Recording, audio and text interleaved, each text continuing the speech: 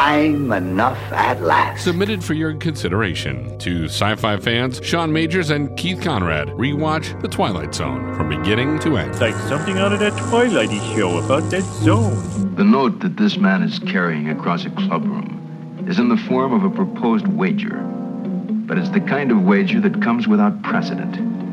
It stands alone in the annals of bet-making as the strangest game of chance ever offered by one man to another.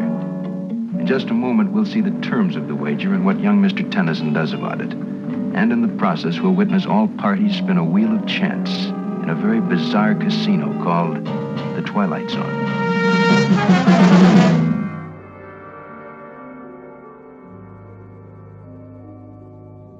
Episode number 61 of The Twilight Zone was The Silence. And, Sean, it's a little hard to convey silence in a podcast, but we'll try our best. We'll do our best. And this one involves, I noticed there's a number of different Twilight Zone episodes that involve gentlemen's clubs.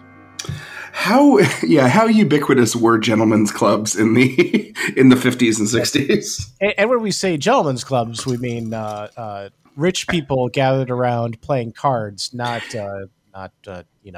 strip clubs or something. And gentlemen very rarely go into either one of them. So there it is. It's true, yeah. And, this particular one, I mean, actually, I think it's back there in this one. So I guess it's actually not that pervasive in the Twilight Zone. I feel like two. I mean, it's 1 out of every 30. That seems a lot. Oh yeah, I am thinking of back there. Yeah. I guess it's a good staging area for a wager not heard around the world. Yeah, listen, rich people placing gigantic bets on dumb things.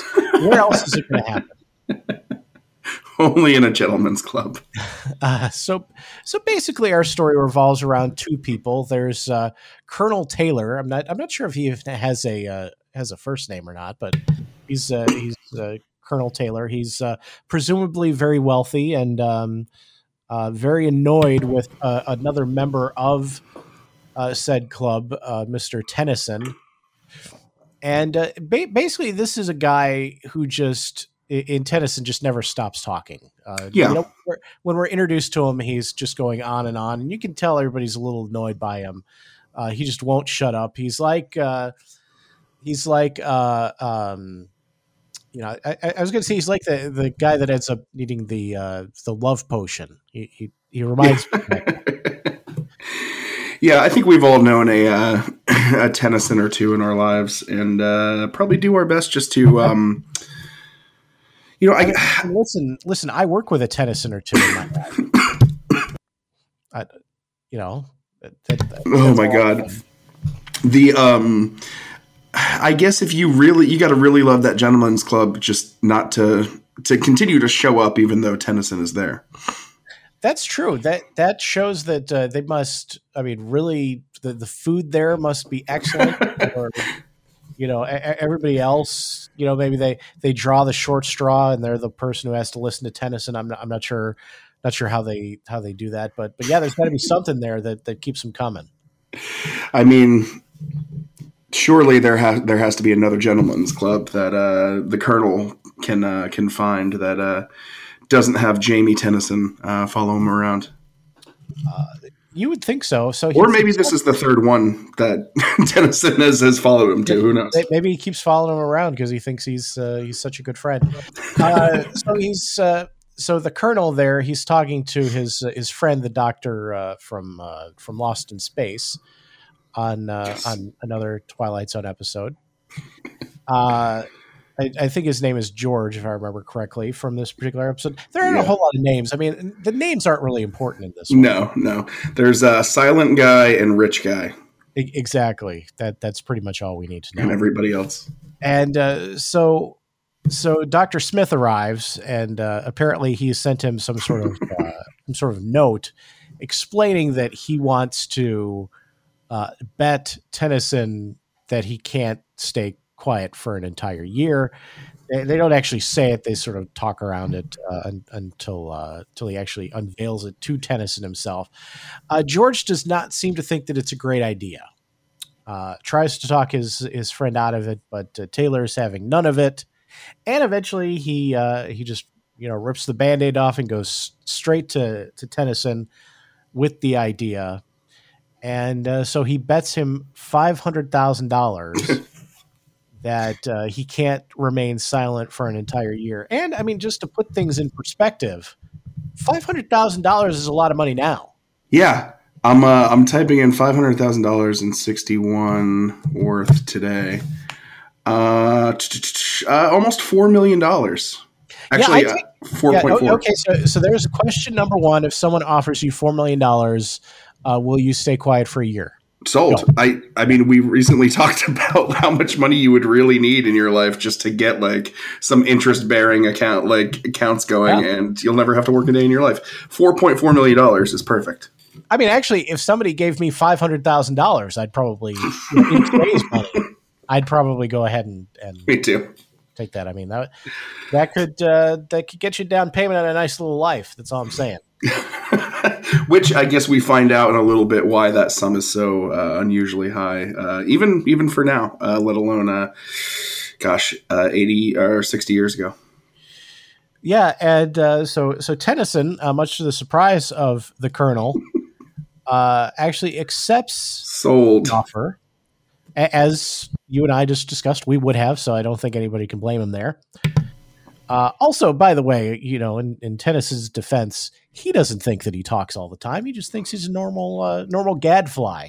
I mean, people love what he has to say in his point of view. So why stop a good thing, Exactly. So they come up with they're rich enough that the dude's able to build a small glass-walled apartment in one day.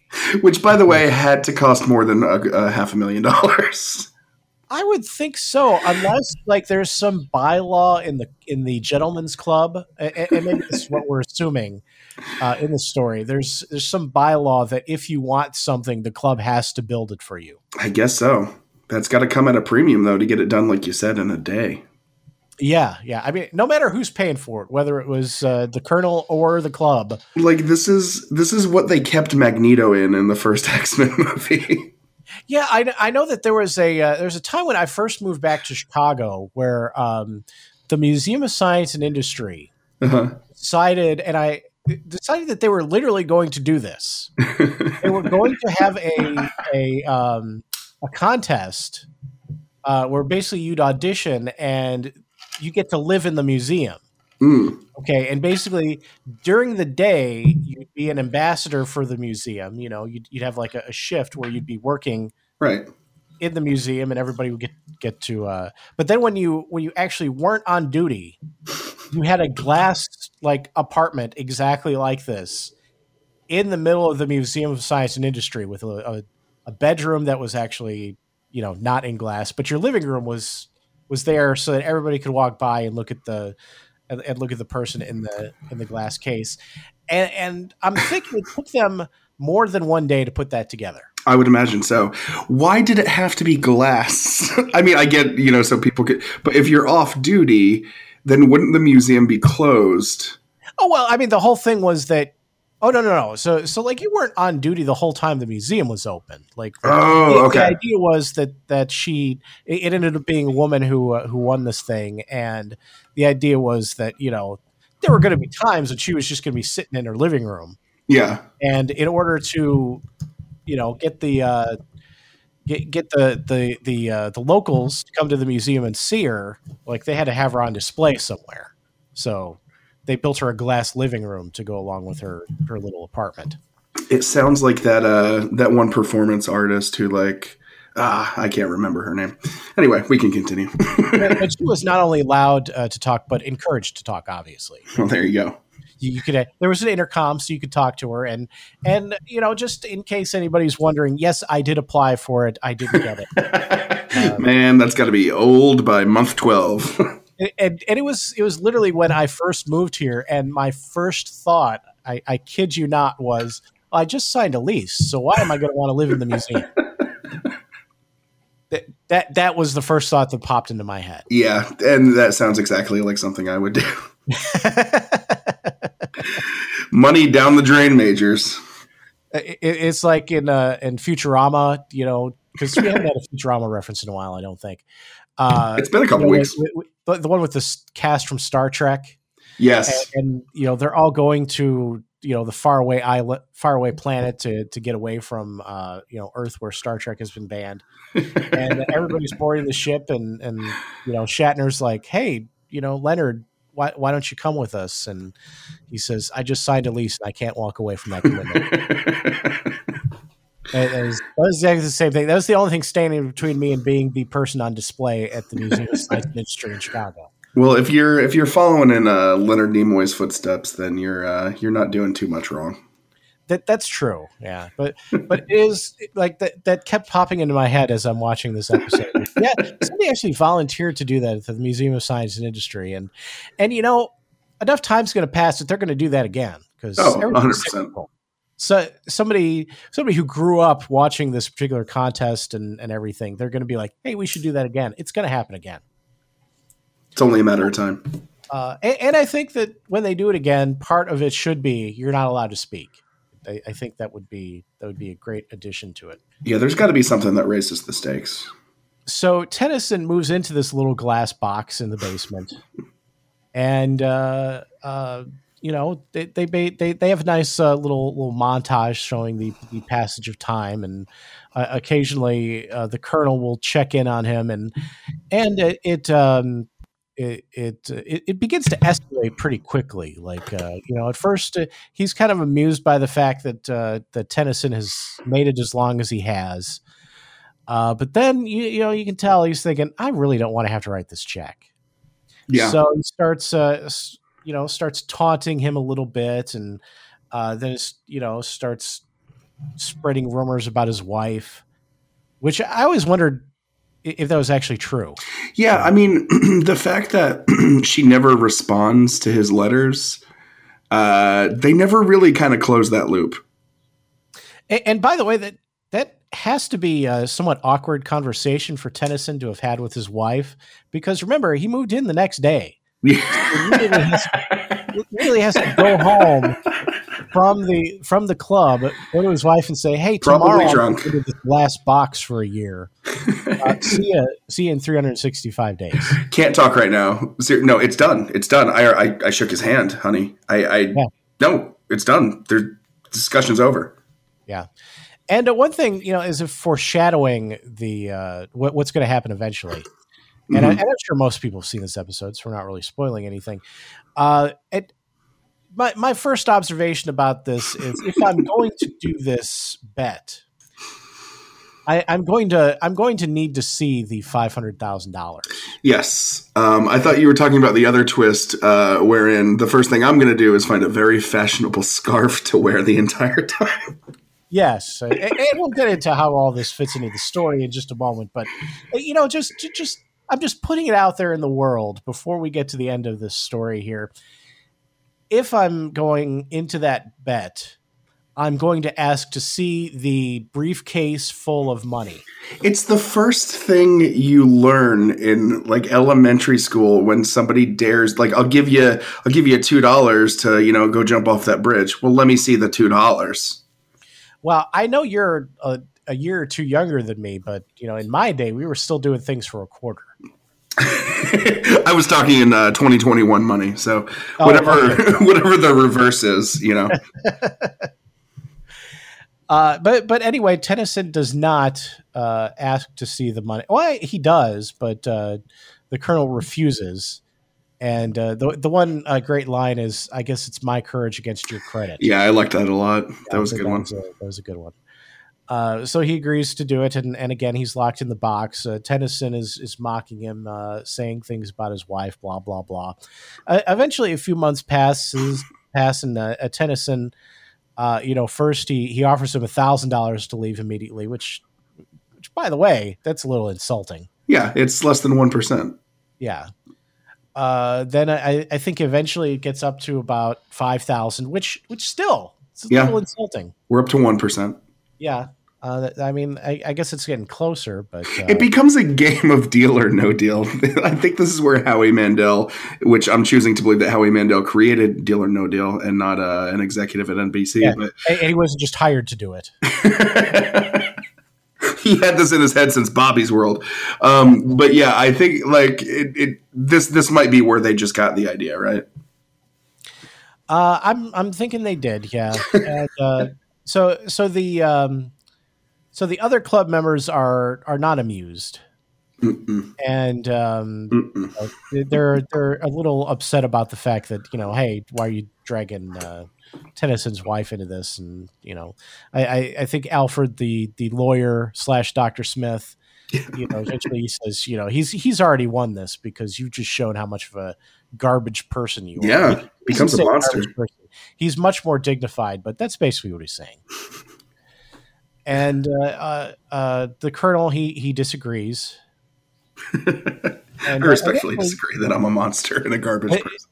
Eventually, we get to the end of the year, and Taylor, the colonel, he's still sort of talking trash a little bit at the end, like up until the last minute. Oh no, he's clearly not going to make it. Which, by the way, if you made it this long, and at the very last minute you lose it, that's on you. Yeah, you stub your toe and you say, "Oh shit," or something like that. That's probably what would happen.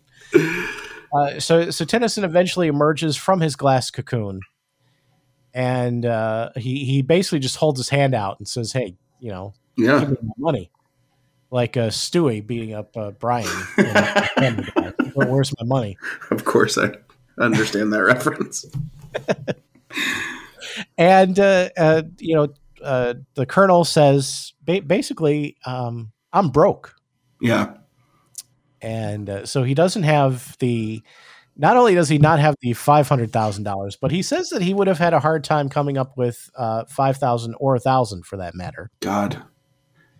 And so Tennyson is obviously visibly upset, but he doesn't actually say anything. And a lot of people are concerned by that. Eventually, he scribbles out in a sheet of paper that before going into the glass box, he knew that he wouldn't be able to actually go a year without talking. So he had the nerves to his vocal cords severed. This episode is dark. That's when he rips off his ascot and shows a big scar on his throat from the operation. And so he's kind of screwed. It's like the opposite of an O-hen. It's like the opposite of a gift to the Magi. Like, I got you not $500,000. Well, I couldn't even meet you halfway in this, so I cut out my vocal cords. I permanently crippled myself in what is, one of the most effective ways to communicate with other humans. And let's be honest, he's probably the universal age in Twilight Zone, which is 37. So he has like a good number of decades ahead of him. Yeah, so I'm assuming that is probably why his wife wasn't coming to see him. Because think about it this way. Like, we talked about the fact that he had to go home from the club and explain to his wife, hey, by the way, I'm going to live in this glass box for a week or for a year. But he also had to explain, hey, I'm having my vocal cords severed because I know I'm not going to be able to talk. Keith, this was overnight. It had to be a rush job. What if he made his wife do it? Oh, no.